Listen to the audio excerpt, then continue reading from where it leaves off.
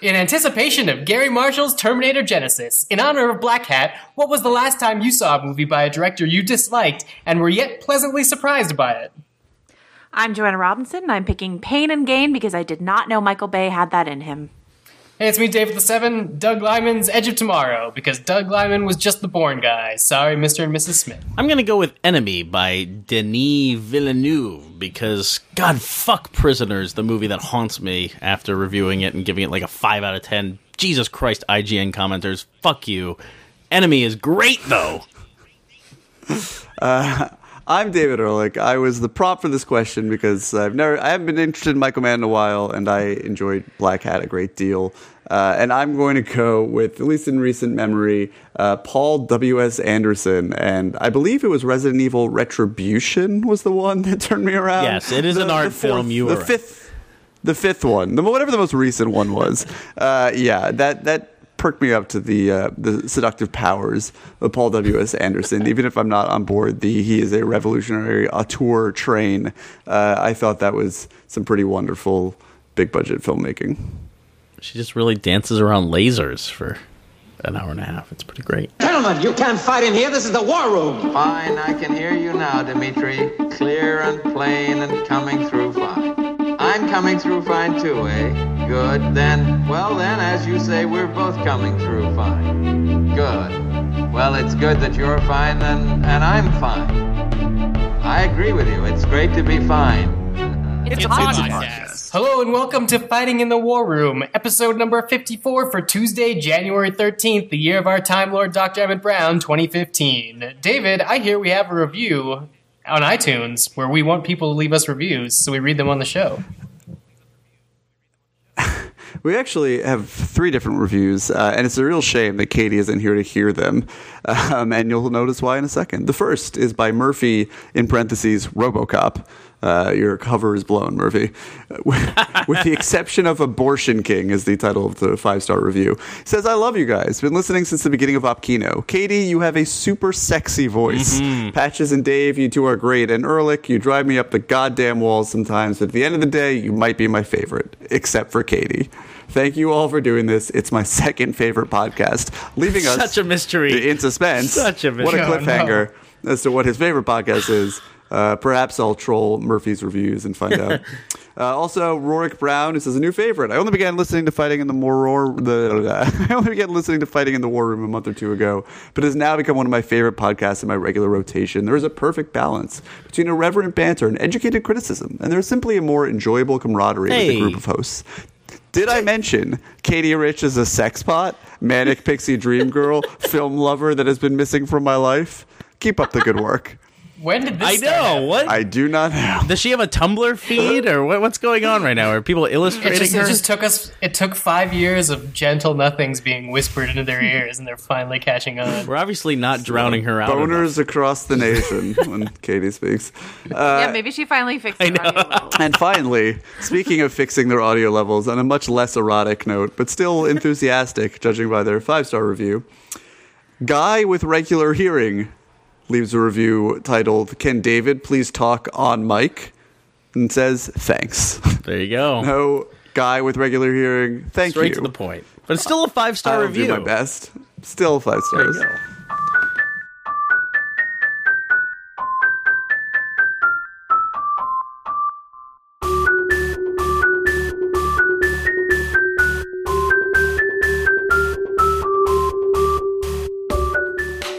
Welcome to the show.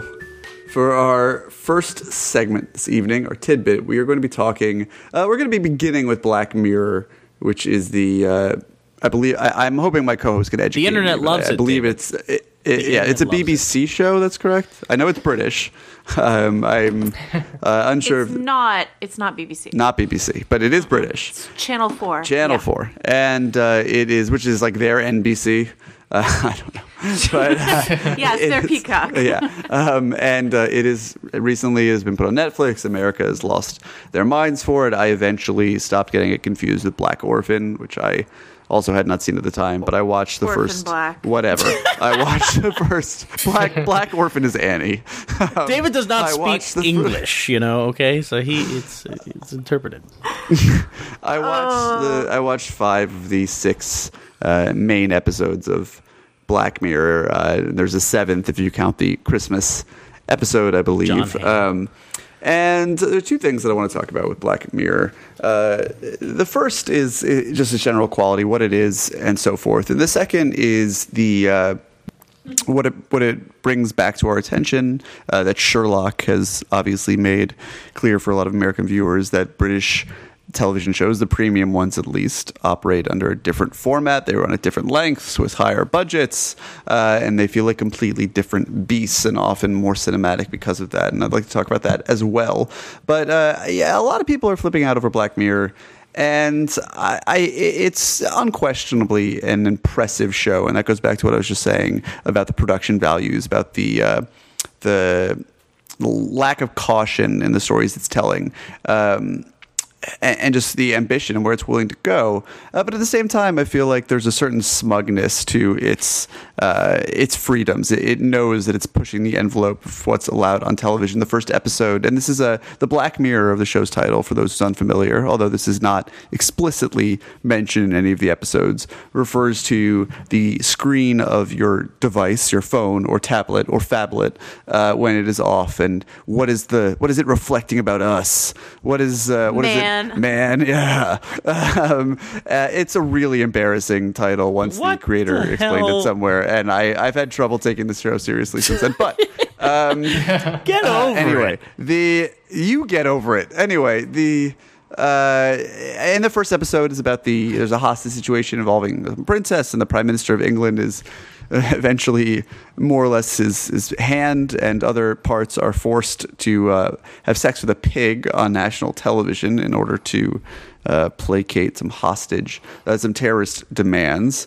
And other episodes lean a little bit more towards the sci-fi. The second goes hard sci-fi, and so forth. And it's very Twilight Zone-y. They run an hour or longer, and they begin with a kernel of an idea and really just sort of poke it around the logical areas that you would. I'm impressed by a lot of these episodes. I have not at any time been excited by what I've been seeing. It feels like a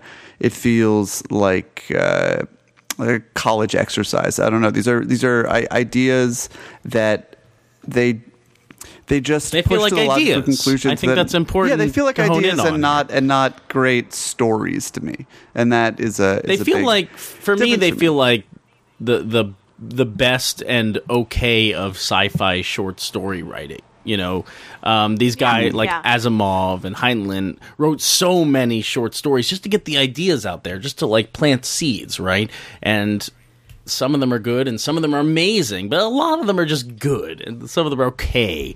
And it's just to see how an idea can trickle in and kind of expand out when you start dramatizing them. And I take to Black Mirror quite a bit because it feels more relevant than a lot of science fiction. I mean, it is science fiction, especially some of these episodes. Not so much the one where the Prime Minister fucks pig, but some of these, like the third episode of the first season is about if we have an implant in our eyes that can record everything that happens to us.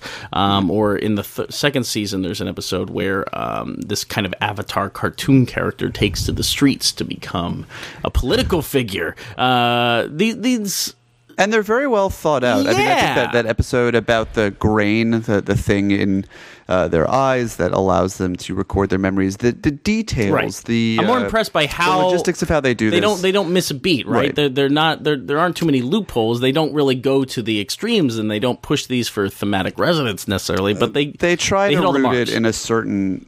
I was going to say that sounds like Joanna, go ahead. I was going to say the stakes are kind of low, though, in my opinion, for this. Or maybe they're higher. I don't know. But it's the same with Sherlock, where there's maybe one great episode of Sherlock each season, and then there are 2 fine episodes or 1 bad episode. There's not a single season of Sherlock that's 3 great episodes. And the same is true of Black Mirror for me. I think there are 2 great episodes, 3 good episodes, and 1 episode with the aforementioned political avatar that I cannot stand. The Waldo. But like, it doesn't really bother me. But and we should mention that Black Mirror is an anthology show. None of these episodes are related to one another. Exactly. And, Sherlock has more of a thread, but it's also kind of an anthology show, and so you can... But Sherlock has recurring characters. Black Mirror does not. Right, exactly. So, when it comes to recommending Black Mirror to people, I say start with the second one, because that's what I think is the best. Then go to the third, then go back to the first. There's a whole complicated pattern, but it's a low investment as opposed to even a 12 or 22 episode season. So, you approach it differently. So I think it's okay to think of it like... a prolific sci-fi writer who has a few great stories that we remember and then just so many that we forget. But I'm going to remember that grain story, and I'm going to remember that credit, the second episode of the first season. That's my favorite one. But what I will say, it's sort of echoing what Joanna was saying, is that I hate to go back to this word for probably the 3rd time in this segment, but I'm very impressed by Black Mirror, even if I don't think it's particularly strong. And watching Agent Carter on Hulu, I watched the pilot and about half of the second episode, reminded me of something that I think often we may have talked about on the show before, which is how low the ceiling is on network television in America. When I watch Black Mirror, there's something in the quality of the imagery and the conviction of the filmmaking and the fact that I could even call it filmmaking with a straight face, that I believe anything is possible. I believe that they can show a story that is going to surprise me, even if they didn't necessarily do that. I believe that it's within their means, and I'm able to give myself over to it in that respect. Watching a show on ABC or Fox, whatever, it's ABC, Agent Carter, yeah? I don't know, or fine. Right, because Disney, yep. The fact that it what I liked about it actually plays into this, which is what intrigued me about it was its serialized, sort of the heyday of serialized storytelling, that milieu that it taps into, that sort of post-war look and feel about it. But and this is a Marvel thing, with stakes and not really being able to buy into the importance of anything that's happening, because that's really part of serialized storytelling to begin with. But watching anything in that network TV gloss and that four quadrant need to satisfy everybody who's watching, nothing interesting can ever happen on this show. And I totally disagree with that, because how anyone can invest themselves. Agent Carter, at least, feels like a step up from the rest of the television around it. It actually feels a lot like the Marvel movies that it's mimicking, because the Marvel movies themselves look like television. So there's a cinematic step up from everything surrounding it, especially compared to like Agents of S.H.I.E.L.D. And I am so done with the homogeny of network television. Everything looks exactly the same. But Black Mirror, I don't totally agree, because Black Mirror just looks like a lot of BBC television that I've watched. It's very naturalistic. It just looks like shot on video. Black Mirror, to me, looks like the best of short films that I end up seeing that cross my path on the internet, or at Sundance coming up or something. But that's a positive. Because they can be naturalistic, they can take the technology that we have today and make it look very plain, and then all of a sudden Toby Kebbell's eyes are glowing because he's watching videos in his mind or something. I like that. It doesn't feel like storytelling by committee, though. And that's... they're individual, but they end up... the question is, why aren't all of them great, Because if you only have 3 episodes in a season, why do they feel like toes dipping into the pool here? Because they're not that talented. That's the wrong question. Well, no, but I need to talk to your larger premise, which seems to be that British television is better than American television, or at least network American television.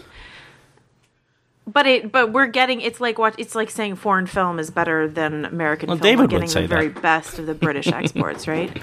So I would argue that British television is better because they've been paying taxes for its development since its inception, whereas ours is a commercial endeavor from the very beginning. well, like maybe philosophically it's better, but there's plenty of like reality show crap and soap opera bullshit on British television that we just don't get because I mean, true, but that's also stuff that they developed earlier. Like our real world is just their Big Brother, like switched around.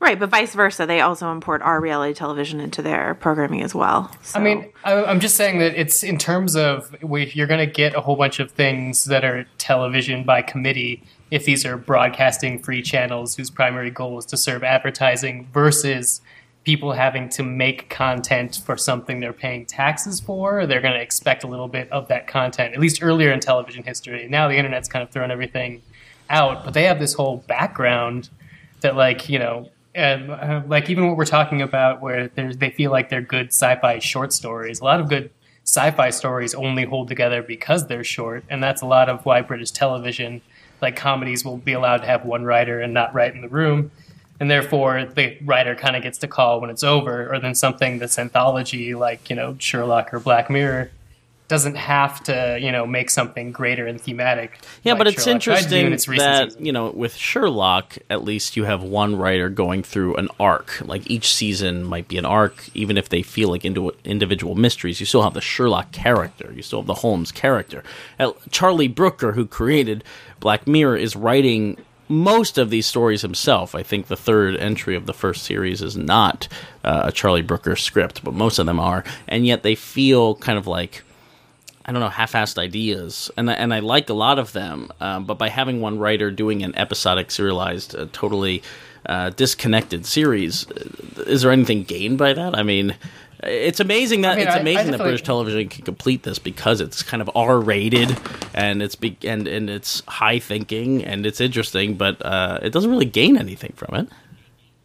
Well, I mean, TV in general, I feel, because it's so intermingled, American TV, like I think David was saying, sets the bar really low. The British system is like several years further into stuff that America is just figuring out. Like American Horror Story being an anthology and being the success that it is basically us just adapting the British system. Us being so happy at stuff that, you know, only lasts 6 episodes and is content to tell a complete story, and that is what they've been doing all along. Like, they look at us and think it's crazy that we have 23 episodes, and for most things it's crazy to want to have 23 episodes in the season. So, and I agree with that. Like, shorter seasons, limited run series, always better. But it's not always better because Black Mirror feels kind of middling, right? I mean, it's not that successful. It's intriguing, but it doesn't seem dramatically fulfilling. Maybe I'm not. But it's better than if Charlie Brooker were working for network U.S. television and had to produce, well, I don't know, 22 episodes of Sleepy Hollow every season. But this is where the constraints feel creatively blunt, like they're pushing people, right? A lot of the shows that we like end up being on network television these days because they're being pressured. Well, I mean, would you rather tune in to a new season of Black Mirror, or would you rather somebody try to respin The Killing again for another season? Well, now you're holding a gun to my head.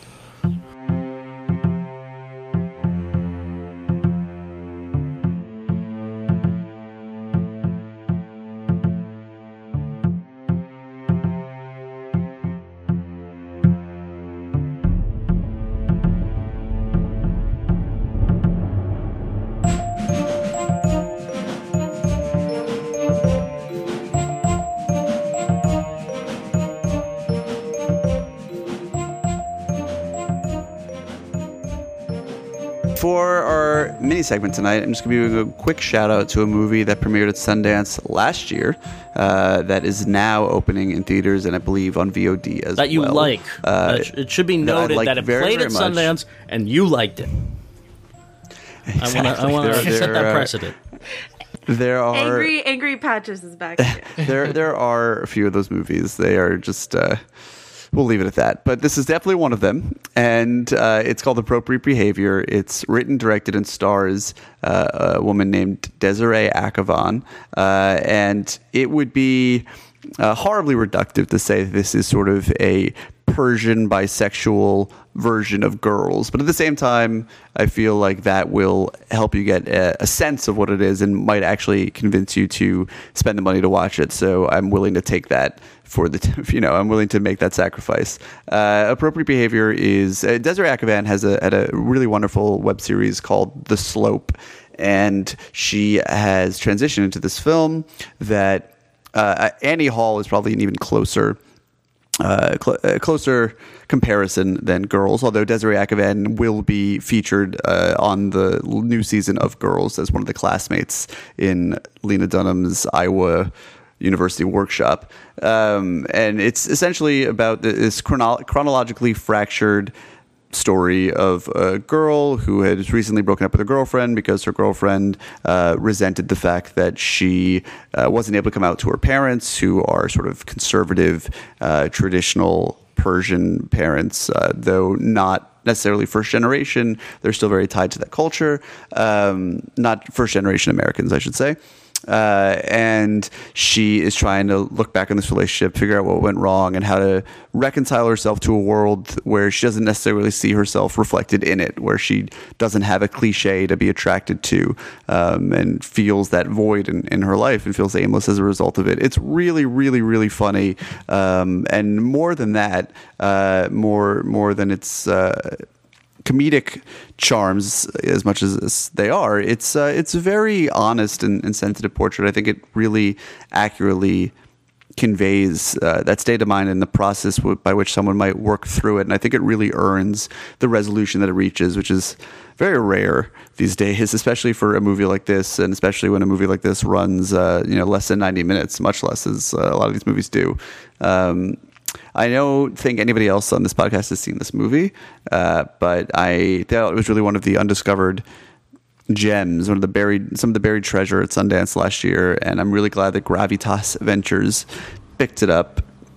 And I think Desiree Akhavan is going to be a huge star. I mean, not maybe Channing Tatum huge, but I think she G.I. is Joe 3 really starring Desiree Akhavan. She is anyone? I wouldn't right. see it. She's really, really smart and really likable, and I have not seen her episodes on Girls, so I can't speak to the size of her role necessarily and how good she is in it, but I'm assuming that they highlight her considerable talents, as this movie does very strongly. She's a triple threat, and you should get in on the ground floor and watch Appropriate Behavior.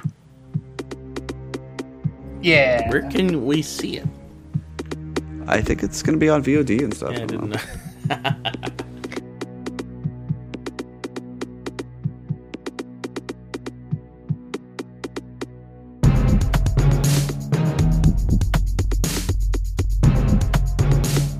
So segment 3 is called simply "The World is Shit." David's lying on a couch right now, and we're trying to console him because the whole world is raining down on him, and he feels horrible. It's not that it's raining down on me. Well, it feels it's like it. Raining down on all of us. I mean, I'm sure the fact that I am working myself to the bone these days and not sleeping so much doesn't help, but I think it's also more the fact that before I could even get out of bed last week, listening to my girlfriend's radio, I had heard about the Charlie Hebdo attacks. I was literally lying in bed getting ready to start my day, and I was like, it just felt it encapsulated a feeling I've had a lot recently of this sort of global depression of things that are the state of the world right now. And I think that every generation, as long as you go back, has felt as if they were sort of living in the end times to one degree or another. And one of those generations is going to be right. And I hope it is not ours, but it's really, maybe it's just by virtue of this is not going to be about movies so much. I'm getting the sense, but maybe it's just as I'm getting older a little bit, and not necessarily face to face with my own mortality, but more conscious of it than I was as a younger lad on a daily basis. I just, I don't have anything particularly profound to say about this, but between what's happened in Nigeria, between the Charlie Hebdo attacks, between what happens all the time with ISIS and everything, and not even to go back to last year with the injustices that were perpetrated in America, which are obviously grandly endemic of larger social problems, but we're just the tip of the iceberg when it comes to purely the casualty rate, at least in the last year. It's really just it's a tough time, and what the thing that sparked this conversation was just my feeling of helplessness. That, you know, as watching the movie stars of the Golden Globes last night, who are all very well intentioned and very powerful within certain respects, and seeing someone like George Clooney, who's wired into any number of world leaders and now has a exceedingly powerful wife. I just felt like, what can he really do? What can any of us really do? And it's, you know, oftentimes, and I was participating in Slate's movie club last week, and this was something we touched about briefly when I was thinking of just sort of the casual cowardice of being cultural commentators. A lot of alliteration there, but there's this idea that we mean well. We want to bring attention to what's happening in the world. We want to, you know, filter it through the arts of our time and help sort of spread certain messages, but where there's just I felt like we weren't really putting ourselves in the line of fire, and B, it was like, even if we were, what could we do? Even if we all closed our laptops right now and rededicated ourselves to a world, to a life of making the world a better place, where would we begin? In at least as far as these things that are weighing down on my conscience in the here and now, that would make me think twice before bringing a kid into this world right now. You know, what could we do? And I think that sense of helplessness, maybe combined, as things always should be, you know, with the complete lack of interesting movies to go talk about right now, which magnifies every problem tenfold.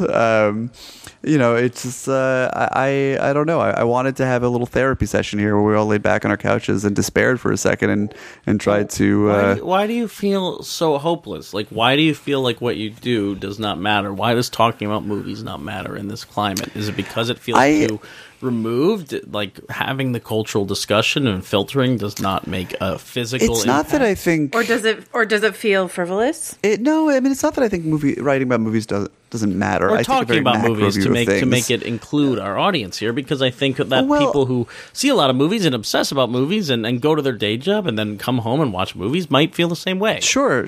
Well, it's not that I want to be clear about this. It's not that I think that writing about movies is frivolous or irrelevant. I take the more macro view that, you know, in a long enough timeline, everything is sort of irrelevant. And I think That's dark. This is irrelevant. Yeah, I think it's as relevant as anything else. But I think about it more recently from my own life as a shield from the world. That's something that I do. I think, you know, movies are often described as entertainments that sort of fortify us from the daily grind or the horrors of the world, whatever they might be. And it's rare that I get that sense as somebody who actually contributes to that culture professionally, as somebody who, you know, does this for a living, realizing that, all this shit was blowing up on the internet last week in Paris when I was in the middle of like 3 different deadlines, sitting at my desk writing out reviews. And I was just like, you know, part of the reason why I do this is so that we engage in so many different topics. As writing about movies means we can write about more or less anything, but it's always mediated through the medium of the cinema. There's always a distance there, and I wonder if it's protective for some of us in a way. If that's if we, as much as the people who seek entertainment to divert themselves from these things, I would if that's implicit in writing about it as well. I would argue with that, because you're looking to the right now for movies. Well, I'm not making an argument. Okay. I'm just I'm putting out an argue idea with you because it's more fun that way. But you know, you're talking about, like, there's just nothing out there right now, and, you know, writing or talking about movies feels helpless, or you're not connecting with these events. You're not doing anything.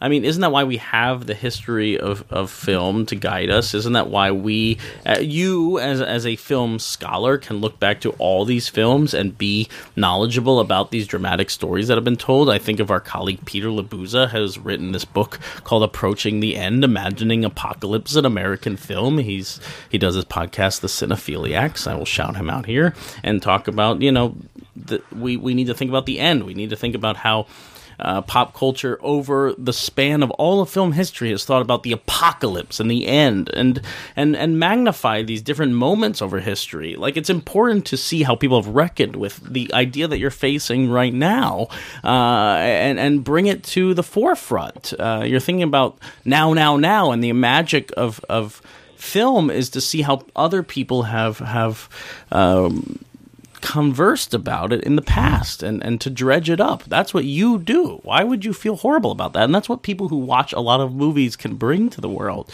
and bring to the conversation. I mean, we are from afar. We're not in the trenches, perhaps, but we are scholars in some way. I want to add to the conversation that, especially when times are horrible, we should not look things that are frivolous in the face. Because, like, I guess to bring that to a more personal example, I was, watching some Netflix documentaries about depressing things yesterday, and I stopped and I decided instead to watch Crocodile Dundee, and I found myself tearing up at the end of the movie, and not because that's an especially good scene. Well, no, it is a really good scene, but that's not the point. The point is that I'm not gonna, cry at reading the Huffington Post or, seeing a tweet. I might be, like, emotionally engaged to act, but in terms of my processing of my own grief and how I'm viewing the world, I need an artistic layer to push me in a direction and sort of tell me that it's okay to emote and to feel, I guess, because it feels dangerous to do that, to open yourself up to all, like, the real things every day. Like, if I wake up and get news in bed like you are, like, why get out of bed? I think there are hundreds of people that won't be getting out of bed. It seems selfish, but if there's a way you could put perspective through emoting, I feel like something frivolous, that's exactly what it's for. It's the chocolate serotonin to your brain. Yeah, I think sort of something Dave said made me think of this imagery. I mean, clearly I didn't arrive at this with any sort of fully formed thoughts. We didn't begin this segment thinking, I don't have any grand statement about how the world is today. I just think that I see it as little pores, little perforations in the little bubble around my life that we all build for each other, or build for ourselves rather, to get by, being poked and things coming in and not being able to get them out. And I'm not saying this is sort of any sort of overly dramatic statement, like I'm going to go throw myself off a building. I get the sense that, and I wonder if this is true of people around me, that there's just this sort of psychic anxiety that is bearing down on us in a way that it hasn't in the past. And if it's because, if it's the internet is doing that, if it's because the terrible things that are happening in the world, the same terrible things or variations on the same terrible things that have always happened in the world, feel so much closer and more immediate to us. We feel, to an extent, like we all feel them, even if only for a moment, even if only in the back of our minds. I mean, we can't be that Nigerian village that is bombed by a 10-year-old suicide bomber who doesn't know what she's doing because she was abducted, and etc. We can't be present at that, but we can, for a moment, process it before we start tweeting about movies again or whatever it is. But I think these things residually stay with us a little bit, and they're starting to accumulate. I think you're lucky. I think you're lucky because you feel empathy from reading news, and a lot of people don't. A lot of people need an into these kind of feelings and these kind of news stories, and movies provide that, right? Like, somebody watched Hotel Rwanda and realized, like, oh my God, what's happening? And they didn't know until they watched Hotel Rwanda. That's the first movie that came to my mind, but I'm sure that, like, this art is a gateway, and this mainstream art, in a way, is a gateway to these sort of things. And I'm actually so glad you brought up Hotel Rwanda, not because of Hotel Rwanda, but because it reminded me that a great movie is coming out, I believe, next week. I like Hotel Rwanda. Called Timbuktu. And Timbuktu is about the... It takes place, in the eponymous place in a small city somewhere, and it's essentially this somewhat focused mosaic. There is this trio of main characters of family, but it really is this sort of mosaic of a village that is coming under occupied rule of militant Islamists, and Anyway, I just wanted to make sure we can keep this peripherally involving the movies. That movie, as far as empathy goes, as far as having a sense of the human side of these things. But yeah, I just think that I don't know. Maybe that's. Go on, Joanna. Sorry. Well, what I was going to say is we talked briefly before rejecting the idea of talking about this. We did think about talking about engaging in films that address these sort of situations. And I did want to bring up two things. First of all, the film Selma, which I think a lot of people are using as a form of therapy to deal with their feelings about Ferguson and Staten Island and everything that's going on there. And there's something to be said for a veil or a barrier of history versus something that happened last night, not at the Golden Globes, but the CBS show The Good Wife just tried to address Ferguson like head on, and it did not work, in my opinion. I don't think that was made after Ferguson, though. That's what's interesting, right? It was. Well, it was made after the initial protests. It was made before the grand jury decision. Do you give them credit for trying, even if they didn't succeed? I do think it's interesting. I don't want to shame them for trying. I'm just saying they tried. It was maybe one of the worst episodes of that show I've seen, but I do. I haven't seen it yet. No, I'm a few episodes behind. Oh. I'm a devout Good Wife viewer, as people who listen to the show know. Yeah, and I'm like, I can't believe I'm behind, and I've missed this. And in that claim, I'm like, I'm scared. But I'm glad. I'm kind of glad that it has a worst episode. Yeah, but they were trying, but it was just too much. Like basically a similar race riot breaks out in Chicago is what happens in a similar instance. A videotaped, a black man is shot, et cetera, et cetera. Grand jury decision comes down, and it was just a little too close. And so just this idea of engaging in art that is similar to, but not exactly the same as, or we can watch Hotel Rwanda because it's that many years after the fact. I don't know, some idea about that kicking around. I guess that's why I think that like the advent of documentary film on Netflix has been so helpful. I mean, I've really gone to bat for this movie Virunga that's been playing on Netflix that you can watch right now, which is about the Congolese National Park and this oil company that's kind of backhandedly paid for terrorism in that state to wipe out the guerrillas and come in and get all the oil. I don't want to make too many statements. Allegedly, it's all alleged. I've been the lawyers have come after me in the past for statements I've made, so it's all alleged, I should say. But I mean, that's the wonderful thing about documentary film on Netflix, that like we can now be thrust into these issues with immediacy, right? That's always the problem with film, that you can't connect with what's happening in the world maybe as quickly as you want to because of how long it takes to make a film. But documentary doesn't really have that problem. We can get it up faster. I mean, there's so many good documentaries on the internet now. The National Film Board has so many cool interactive films that they're putting up on their website. Magic of HTML5 is really the advent of documentary film, and there's just so many things to engage with right now, and we need it through film, and we need it through criticism, because we're not going to understand the world through this kind of bombardment of news. I mean, we want to. We wish we could be that high-minded, but it's not going to happen. Yeah, well, and it's become more difficult recently. I like that Patches in the length of this segment has brought up documentaries so you could plug into what's currently happening, and fiction films because they'll point out what history's learned in the past. That's a wide breadth that I definitely agree with. Because I remember like September 11th being in high school and taking like a week off in my English class to watch and discuss like Battle of Algiers with everybody, just to talk about like what terrorism looks like more on the ground and less on CNN, being in Colorado, not being in New York at the time. But it's like, I'm not quite sure that there's definitely a whole bunch of protest documentaries like The Square and whatnot, but in terms of how to deal with big concepts like terrorism, I would definitely point in the fiction direction, whereas like Patches, it sounds like all the documentaries you're recommending are like these very specific issues that people could get interested in and learn more about. Oh, I don't know. Takes different types. Yeah, no, oh God, now I'm forgetting the the documentary. Oh God, so many Sundance documentaries. So many on Netflix too. God damn it, I can't remember all the ones that I want to talk about. But well, I'm more curious about what David thinks about all this and his existential problem here, engaging with the world and wondering what, do you really feel that you're missing something, that you need to go out and engage with the world on a different level than the one you are? Are you spending too much time that's watching exactly movies? what I'm trying to say is that I don't think that, I just don't get the feeling that I would be able to accomplish anything.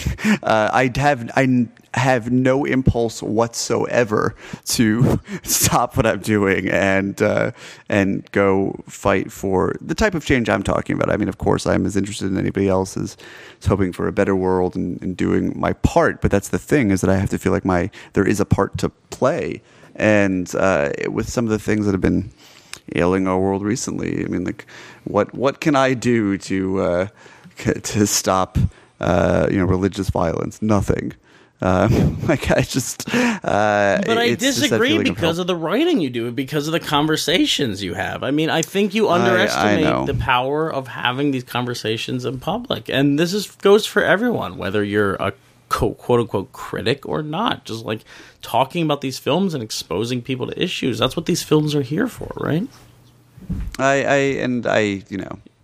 Dialectically, I agree with what you're saying. It's just more of a feeling recently of just feeling like, how did we get here? How are we so fucked? It's probably easier for you than it is for a lot of our listeners, because you could just, get on and write a little essay. If our listeners want to turn somebody onto an idea, they probably have to sit them down, invite them over, somebody you hate watching a movie that you're trying to educate them with. Those are the heroes, David. Well, I think the other thing I think some of this is I'm trying not to make this about my circumstances. I mean, certainly there is a certain degree of privilege of being somebody who has been able to keep a distance from certain problems related to economics and survival and things like that. That is more vulnerable because they are less experienced with these sort of larger psychic problems about the world at large, and I don't want to discount that. And I wouldn't want the larger global threats to distract from things that are happening in the here and now that are on a slightly smaller scale, like Voltron. Here's what Voltron. Here's what I'm hoping can convince you that you're doing good and that you have a place in the world and that your work is not useless. So the movie that I was bumbling over earlier is this documentary E-Team, which played at Sundance, and it's about human rights workers, being in the trenches and in Middle Eastern countries or Far East countries or wherever, all over the map, finding genocide, finding these atrocities and exposing them on camera. And this documentary is these two people going around the map and finding them, right? So what we can do is, not everyone is built to go and do that. That is a harrowing job. It is very intense. These people cannot have families. They try and fail, but they are okay with that. If they realize they can't have a family, it's fine, because they can still be human rights workers, right? They're just built for this job. But some people are really built for that job. Their minds are need to be in the trenches, and they need to expose these problems. They're just built for it. If you are not, that is fine. But if you see this movie and can tell people whose minds are oriented that way, then you are a success. You are part of the machine here. You are helping the world by actually being a film critic or having conversations about film. You are not failing the world here. I agree with that completely. The power of direction is going to be the inspire the people who are crazy enough to save the world. It's not going to be you, but that doesn't matter. The sacrifice you make is that you don't want to do it, but you keep watching. Like Agent Carter on ABC. Well, no, but I was thinking more of Black Mirror. It can almost be insidious, but there is almost a more influence that you can wield guiding culture than standing on your soapbox yelling into a megaphone at people who don't want to listen to what you have to say. But if you can influence and guide and educate via television and film, that's a much softer ball to lob at people in order to help them to help shape the conversation, I think. Although no one will watch a Serbian film, no matter how much you make, intelligent arguments. You know it's what? a good You movie. shouldn't start your movie with a man fucking a baby if you want people to watch it. That's all. That's I'm like I learned a lot from that movie. That's a pro tip. I'm not going to do it. David Ehrlich too. Well, I apologize for the incoherence of the pitch that I sent to my co-hosts. I think that they handled it a lot more articulately than I. I think I probably will feel a little bit better about things if I get some sleep. But yeah, let's go out there and make the world not shittier if we can. I'm standing up and I'm doing the Joseph Gordon-Levitt Angels in the Outfield just for you, David, right now. The Wings. Are you Thank you. really? Yes. And hey, at the very least, and we should include this in the segment, there are, beyond Timbuktu, which I think is very, very valuable viewing, there are good movies coming out later this month, so you can continue to distract yourselves with those, as I would recommend you do, like The Duke of Burgundy and Appropriate Behavior, which will be out by the time you hear this. And great television coming up as well. Unlikely. Maybe in April. No. The Americans is coming back. Justified Nope. is coming back. Better Call Saul. Better Wait, did you Call say? Saul. Did you say just television? There is There's television. television coming. Great.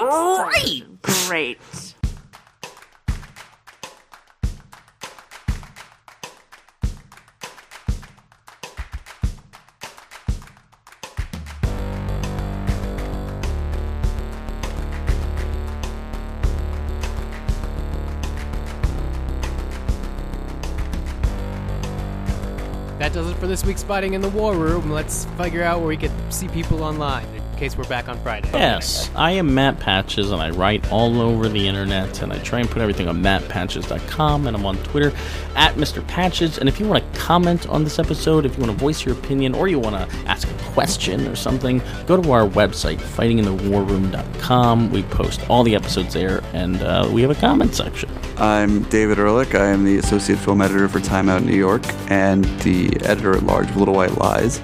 You can find me on Twitter at David Ehrlich and at Criterion Corner, and also at Time Out US Film. Please follow us there, especially if you live in New York, because pretty much all that account does so far is tweet about what's screening in New York. So Most important follow thing in that. the world. It is the most important thing in the world these days. And you can find all of us together on Facebook. And even Joanna will drop by sometimes just to say hi. Just say hi. To say hey. We Quick unceremoniously recruited At Fighting in the War Joanna for this episode, so thank you, Joanna. Thank you, Yeah, Joanna. well, I'm sorry to disappoint, Katie's sex-crazed fans, because I'm sure they're missing her sultry voice. But I'm Joanna Robinson. You can find me most days on VanityFair.com. You can follow me on Twitter at Joe Wrote This. And if you want to listen to Dave Gonzalez and myself talk more about Agent Carter or the upcoming I want to talk Agent about Ultron or Agent any Carter. sort of- Recruit me. all sorts of comic book nonsense that would make David Ehrlich so sad. So sad. You can find it over fightingthewarroom.com/comics. The podcast is called The Thought Bubble. You could also find it at Batman v Superman Enter the Night. Scam. What a scam. This is the best thing you've ever done. My name's Dave Gonzalez. That's that first part, DA70. That is also my Twitter handle. You could follow me there. You could also follow the show at FITWR. That's Fitwer, and answer this week's lightning round question, which was in honor of Black Hat. What was the last time you saw a movie by a director you disliked and were yet pleasantly surprised by it? Thank you so much for listening, and we will see you guys on Friday.